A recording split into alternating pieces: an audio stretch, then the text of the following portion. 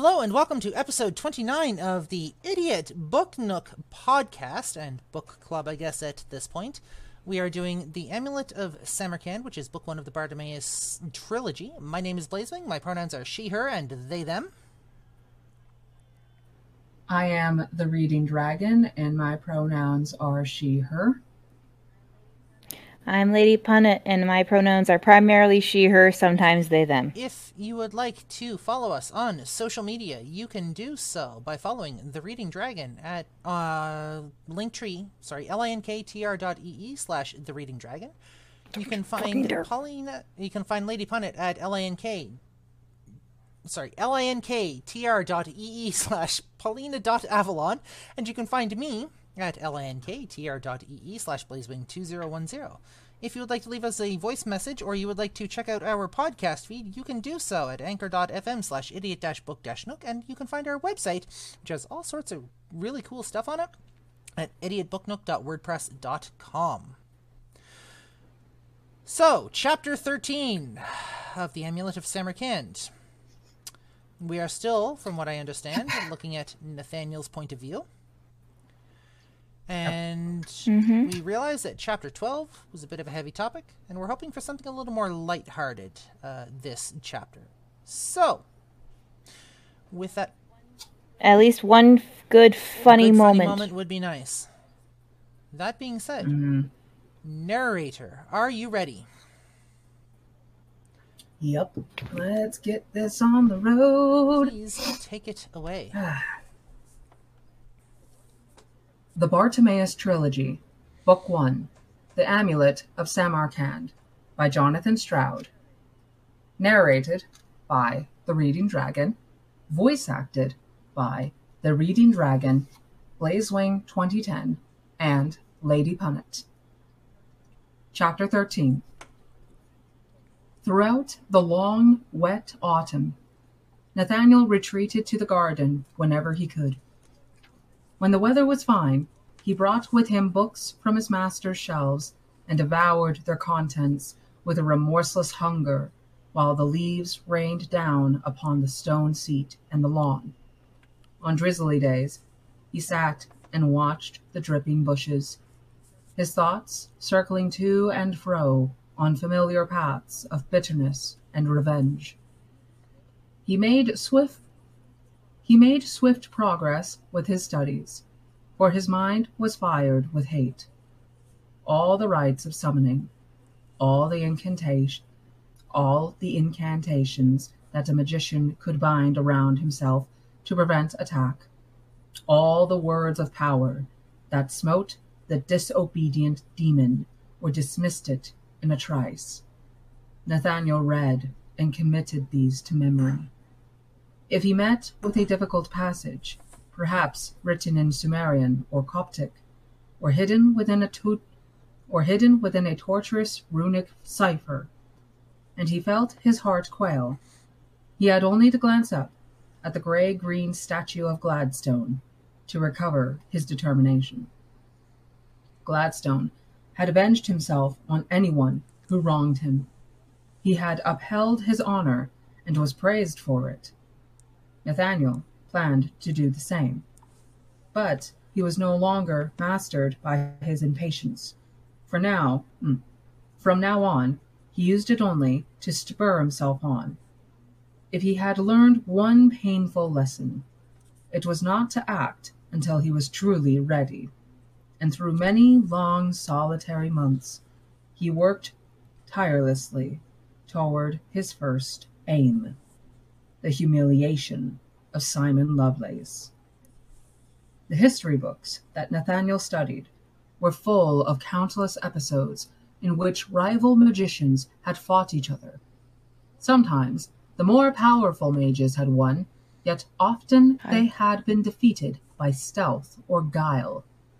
Nathaniel had no intention of challenging his formidable enemy head-on, at least not until he had grown in strength. He would bring him down by other means. His proper lessons at this time were a tedious distraction. As soon as they had resumed, Nathaniel had immediately adopted a mask of obedience and and contrition, designed to convince Arthur Underwood that his wicked act was now, for him, a matter of the utmost shame. This mask never slipped, even when he was put to the most wearisome and banal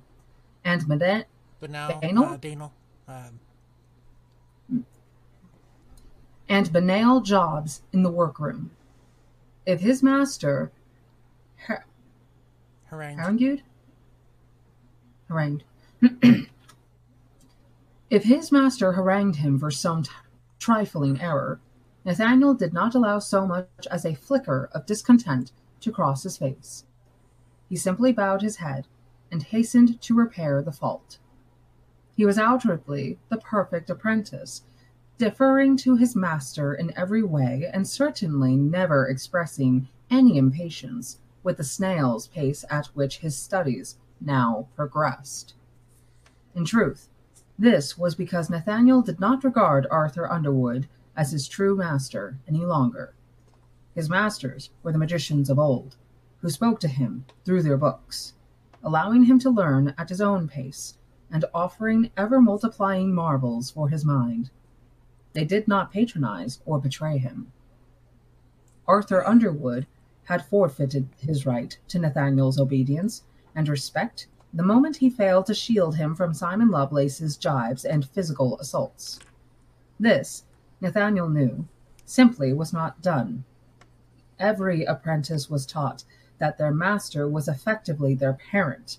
He or she protected them until they were old enough to stand up for themselves. Arthur Underwood had failed to do this. He had stood by and watched Nathaniel's unjust humiliation, first at the party, then in the schoolroom. Why? Because he was a coward and feared Lovelace's power. Worse than this, he had sacked Miss Lutyens. From brief conversation with Mrs. Underwood, Nathaniel learned that while he had been suspended upside down, being beaten by Lovelace's imp, Miss Lutyens had done her best to help him. Officially, she had been fired for insolence and impertinence, but it was hinted that she had actually tried to hit Mr. Lovelace and had only been restrained from doing so by his companions. When he thought about this, Nathaniel's blood boiled even more forcefully than when he considered his own humiliation. She had tried to protect him, and for doing this, for doing exactly what Mr. Underwood should have done, his master had dismissed her. This was something that Nathaniel could never forgive. With Miss Lutyens gone, Mrs. Underwood was now the only person whose company gave Nathaniel any pleasure. Her fondness punctuated his days of studying and brought relief from his master's cold detachment and the indifference of his tutors. But he could not confide his plans to her. They were too dangerous. To be safe and strong, you had to be secret. A true magician kept his own counsel. After several months, Nathaniel set himself his first real test, the task of summoning a minor imp. There were risks involved, for although he was confident enough about the incantations, he neither owned a pair of contact lenses for observing the first 3 planes, nor had received his new official name. Both of these were due to appear on Underwood's say-so at the beginning of his coming of age. But Nathaniel could not wait for this far-off day. The spectacles from the workroom would help his vision, and for his name he would not give the demon any opportunity to learn it. Nathaniel stole an old piece of bronze sheeting from his master's workroom and cut it, with great difficulty, into a rough disc. Over several weeks he polished the disc and buffed it and polished it again until it sparkled in the candlelight and reflected his image without defect. Next, he waited until one weekend when both his master and Mrs. Underwood were away. No sooner had their car vanished down the street than Nathaniel set to work. He rolled back the carpet in his bedroom, and on the bare floorboards chalked two simple pentacles, sweating profusely despite the chill in the room. He drew the curtains and lit the candles. He placed a single bowl of rowan wood and hazel between the circles. Only one was required, since the imp concerned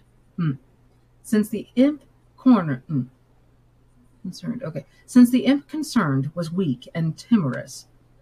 When all was ready, Nathaniel took the polished bronze disc and set it in the center of the circle in which the demon was to appear. Then he placed the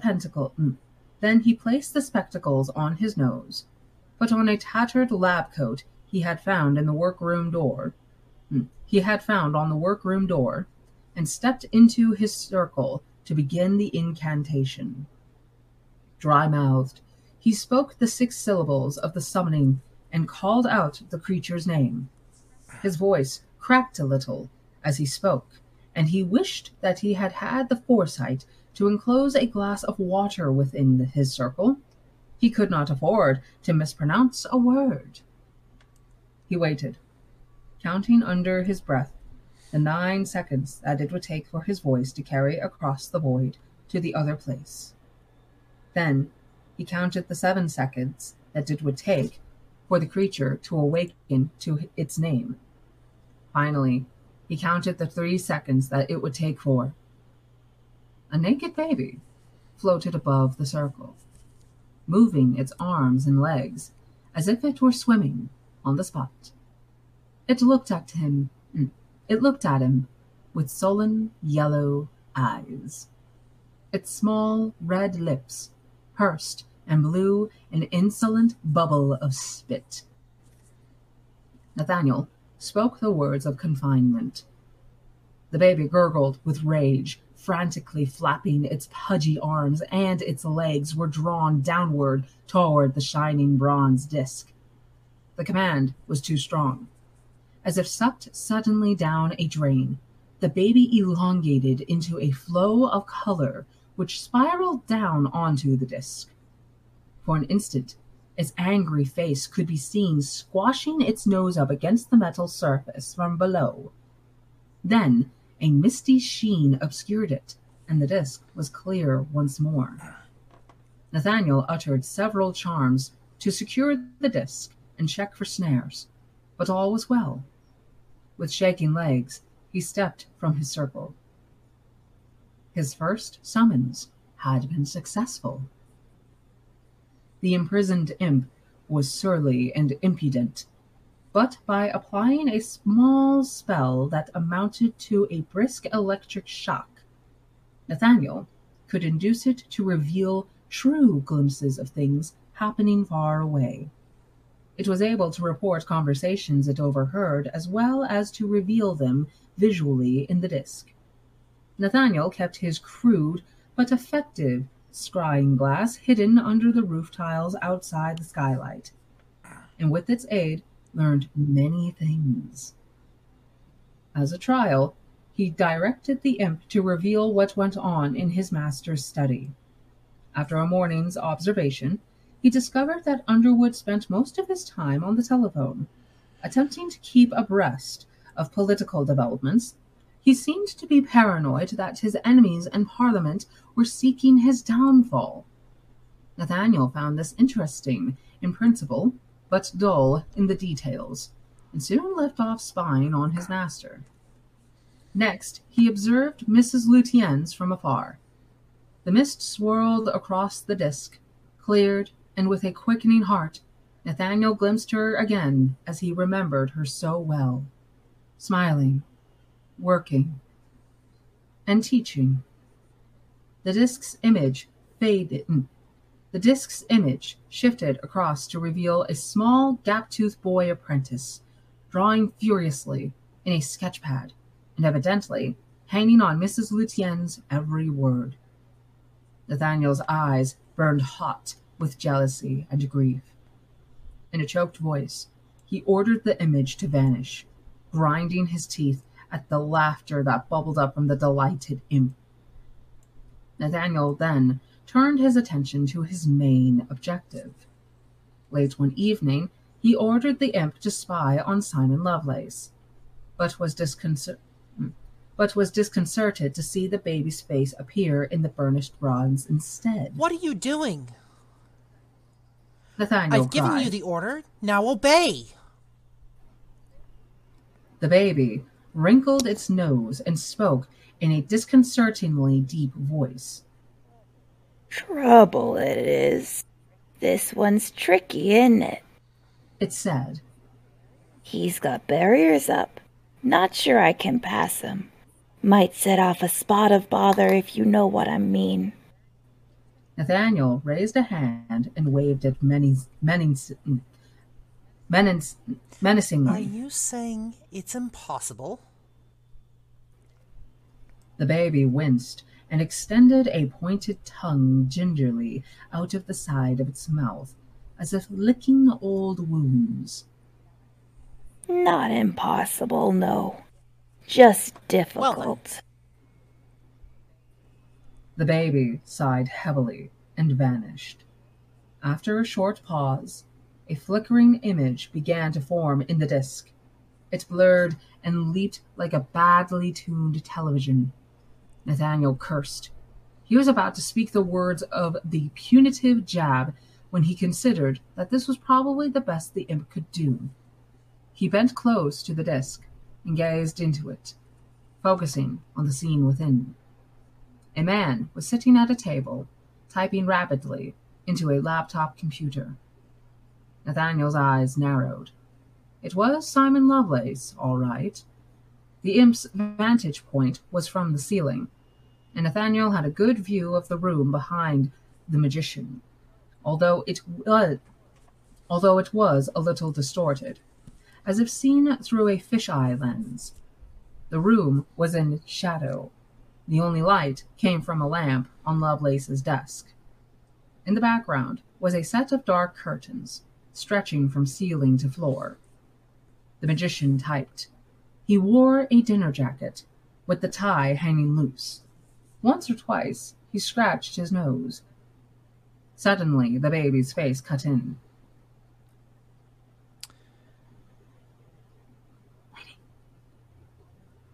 Where's the baby?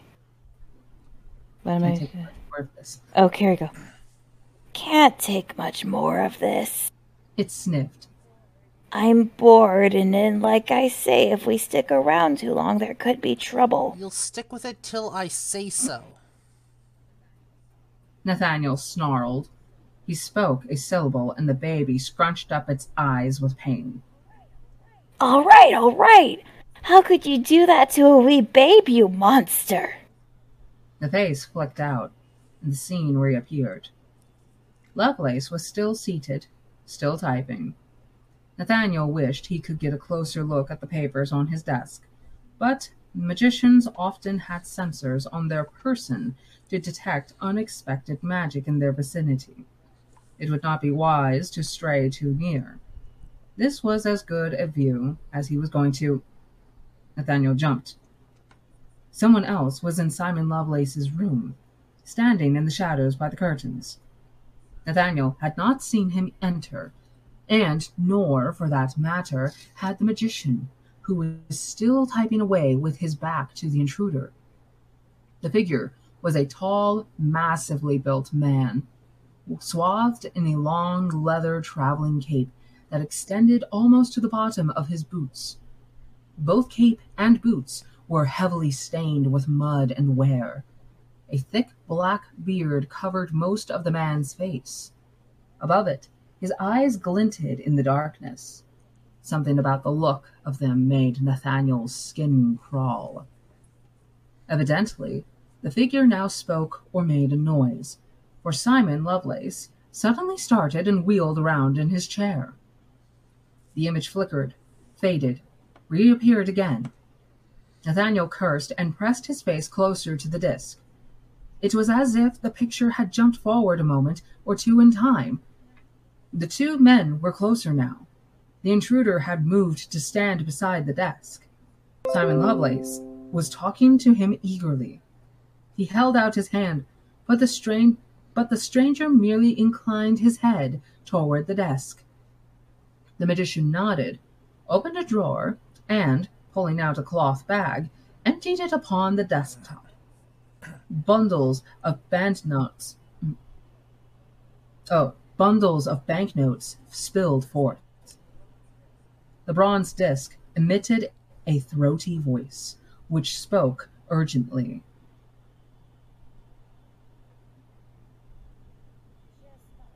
Just thought I'd warn you. Please don't jab me again, but there's some kind of watcher coming, 2 rooms away, heading in our direction.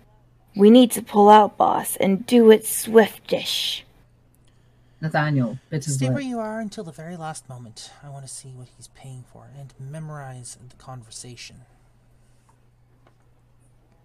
It's your funeral, boss.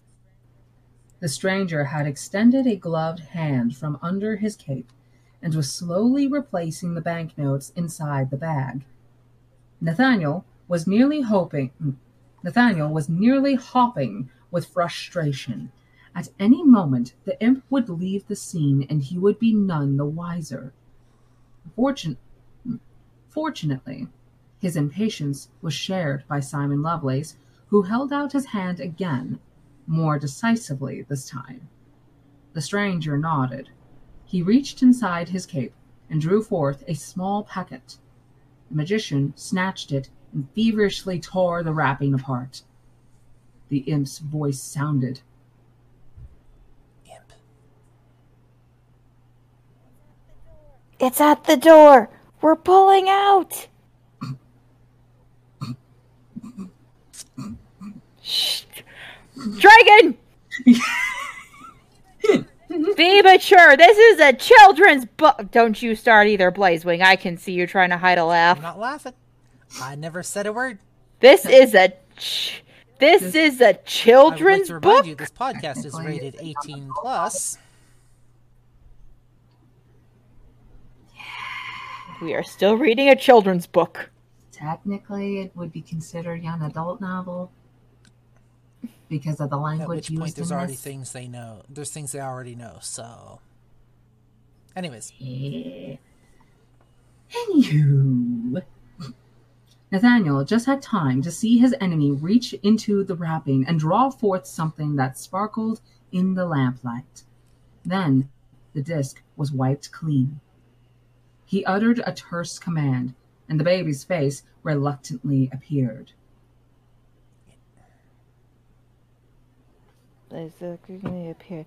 Ain't that all? I need a bit of shut-eye now, I can tell you. Woof. Wow, that was a close one. We so nearly got what fried. did they say? Well, now, what did they say? I might have heard scratches, won't say I didn't, just my hearing's not what it was. What with the long confinement. Just tell me. Big fella didn't say anything. Did you see those red stains on his cape? Incident. Incidentally, very suspicious. Not ketchup. Let's put it that way. Fresh too. I could smell it. What did he say now? I have it. That was one thing. And I want my payment for it. Men a few words, a I'd demon? call him. By that crude remark, I assume you mean a noble entity from the other place? Nope. And Man. what did the magician say? He was... yeah. He was a bit more forthcoming. Quite knowledgeable, in fact. Do you have it? That's how he began. Then he said, how did you? No, I don't want to know the details. Just give it to me. He was all breathless and eager. Then he got the cash What out. was the object? Did either of them say? Don't know what I recall. Oh, no, wait. You don't need to get nasty with me. I'm doing what you asked, ain't I? When the big guy handed over the package, he What? said something. So quiet. What did Almost he say? didn't catch it. He said, the amulet of Samarkand is yours, Lovelace. That's what he said. It took Nathaniel almost another 6 months before he felt himself to be ready. He mastered new areas of his craft, learned new and greater commands, and went swimming every morning before lessons to increase his stamina. By these means, he grew strong in body and mind. Ooh, good for you. Never again was he able to spy directly on his enemy. Whether or not its presence had been detected, the imp was unable to get close again. No matter. Nathaniel had the information that he needed. He sat in the garden as spring turned into summer, devising and refining his plan. It pleased him. It had the merit of simplicity, and an even greater one in that nobody in all the world guessed at his power. His master was only just ordering his lenses now. He had spoken absently of perhaps trying out a basic summons in the winter. He had spoken absently of perhaps trying out a basic summons in the winter. To his master, his tutors, even to Mrs. Underwood, he was an apprentice of no great talent. This would remain the case while he stole Simon Lovelace's amulet. The theft was only the beginning, a test of his own power. After that, if all went well, he would set his trap. All that remained was to find himself a servant who could do what he required, something powerful and resourceful enough to carry out his plan, but not so potent that it would threaten Nathaniel himself. The time for mastering the great entities was not yet here. He read through his master's works of demonology. He studied track records through the ages. He read about the lesser servants of Solomon and Ptolemy. Finally, he chose Bartimaeus. And thus ends Chapter 13 of the Amulet of Samarkand. Now we know the whole backstory of how Bartimaeus got into this bullshit in the first place. Nathaniel is now bitter and cold, and he's using his rage and bitterness to fuel him, which, good on him, he's learning how to channel that. Yep. He's learned patience. Absolutely learning patience. He recognizes that Underwood isn't capable of the task of raising him. He understands that Underwood is not somebody who should be in charge of him, and he has basically dismissed him. He's placating him, but he's actually going outside of Underwood's means in order to educate himself, which means he's seeking higher education at his own peril and of his own free will, which is amazing. The other question that I had: are we seeing the birth of a potential villain? I think it would either be a villain or very possibly, depending on his motivations later in life, a morally gray.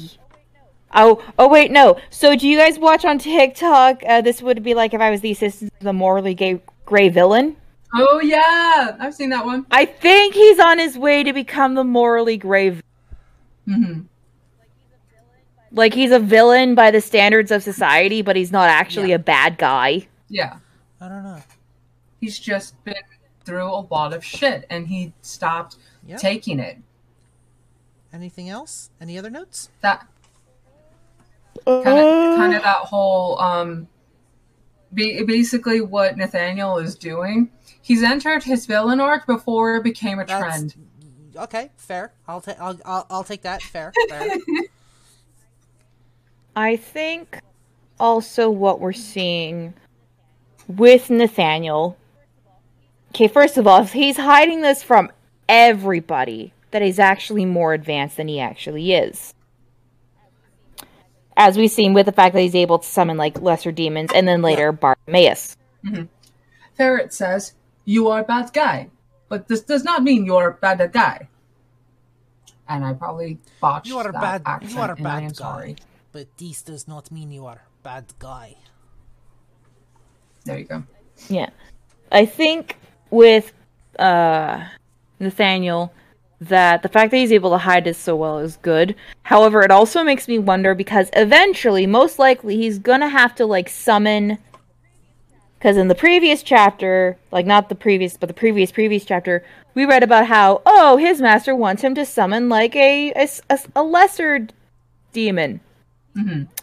He can go the Bao one of two ways. He can either summon it perfectly, like he's been shown to do, or he has to be really nervous and like semi-uncompliant about it. Fuck it up on purpose. In which case, he's gonna. That would actually help his cover a bit because it's said that he's an apprentice of no great talent or an apprentice of no talent. Purposely fucking it up would be an amazing misdirect at this point. It would help keep his cover. Oh, yeah. That would be really good. Also, this kind of puts in the implication, because there was mention of spells and magics that surround the individual, like on their person, to help them detect when there is foreign entities in the vicinity. Who's to say that with how things have been going in being able to pull off, not coming off as actually as powerful as he really is?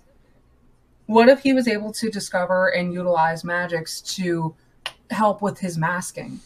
I can see that. Because while, as someone who is neurodivergent and having to learn to mask and whatnot, some people can mask so well that they deserve a fucking Oscar in real life if life was all but a physical stage. In this book, yes, there are a lot of things being pointed out, looking at it in today's perspective, that Nathaniel is neurodivergent. He is able to mask. However, there's only so much that he can actually do in terms of how well he can mask. So what if he's getting some magic assistance with that? Because you also have to be able to hide your abilities from those that can sense or see on the other planes, your aura and your how powerful your magical aura is. No, that is a good point. So he probably had to figure out some way to really hide that. Which we don't know what that is yet. So, fascinating. Unless he was able to summon another imp. Because he'd been practicing on demon summoning throughout these last 6 months to a year before he even got to Bartimaeus.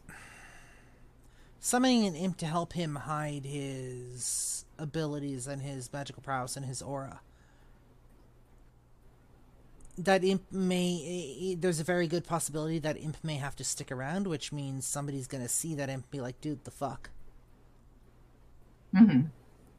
Unless the imp that he summoned or the demon that he summoned is powerful enough to hide themselves on top of hiding him. We also haven't seen Bartimaeus' second task yet. Well, that's because we haven't gone up there, and he's being all, I know your name. Mel gloaty about it, and Nathaniel was like, fudge. So not only did he fuck up with Simon Lovelace, let his anger get the best of him, but now he's fucked up with Bartimaeus. On the eve of his... I would like to point out that it's not fully his fault. On the eve of his naming, pretty much, because he's going to be getting his name pretty soon, and his contact lenses. His master is not going to be happy. So I kind of want to say that Bartimaeus is going to pull some shit during his naming ceremony. Probably. If he can, if he's not, dismissed. Which we don't know yet. We'll probably find out in Chapter 14, because Chapter 14 is the end of Part 1. And at least for me, it's only 10 pages. So, I feel like we could actually squeeze it in if we take a... because it's 35 minutes after right now. So, do we want to just take a 10-minute break? Sure. come back at a quarter till? See. I mean, we could. Let's close out the episode. My ride's... Sorry, go ahead, Yeah. Lady Punnet. Well, my car's not going to be here. My ride's not going to be here till closer to 4. So let's close out the episode and then we can talk. So we want to thank you for joining us for episode 29 of The Amulet of Samarkand, the first book in the Bartimaeus trilogy. We hope that you have enjoyed this discussion. This has been, chapter 13?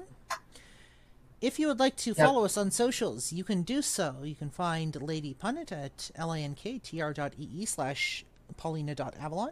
You can find The Reading Dragon at lanktr.ee/thereadingdragon, and you can find myself at lanktr.ee/blazewing2010.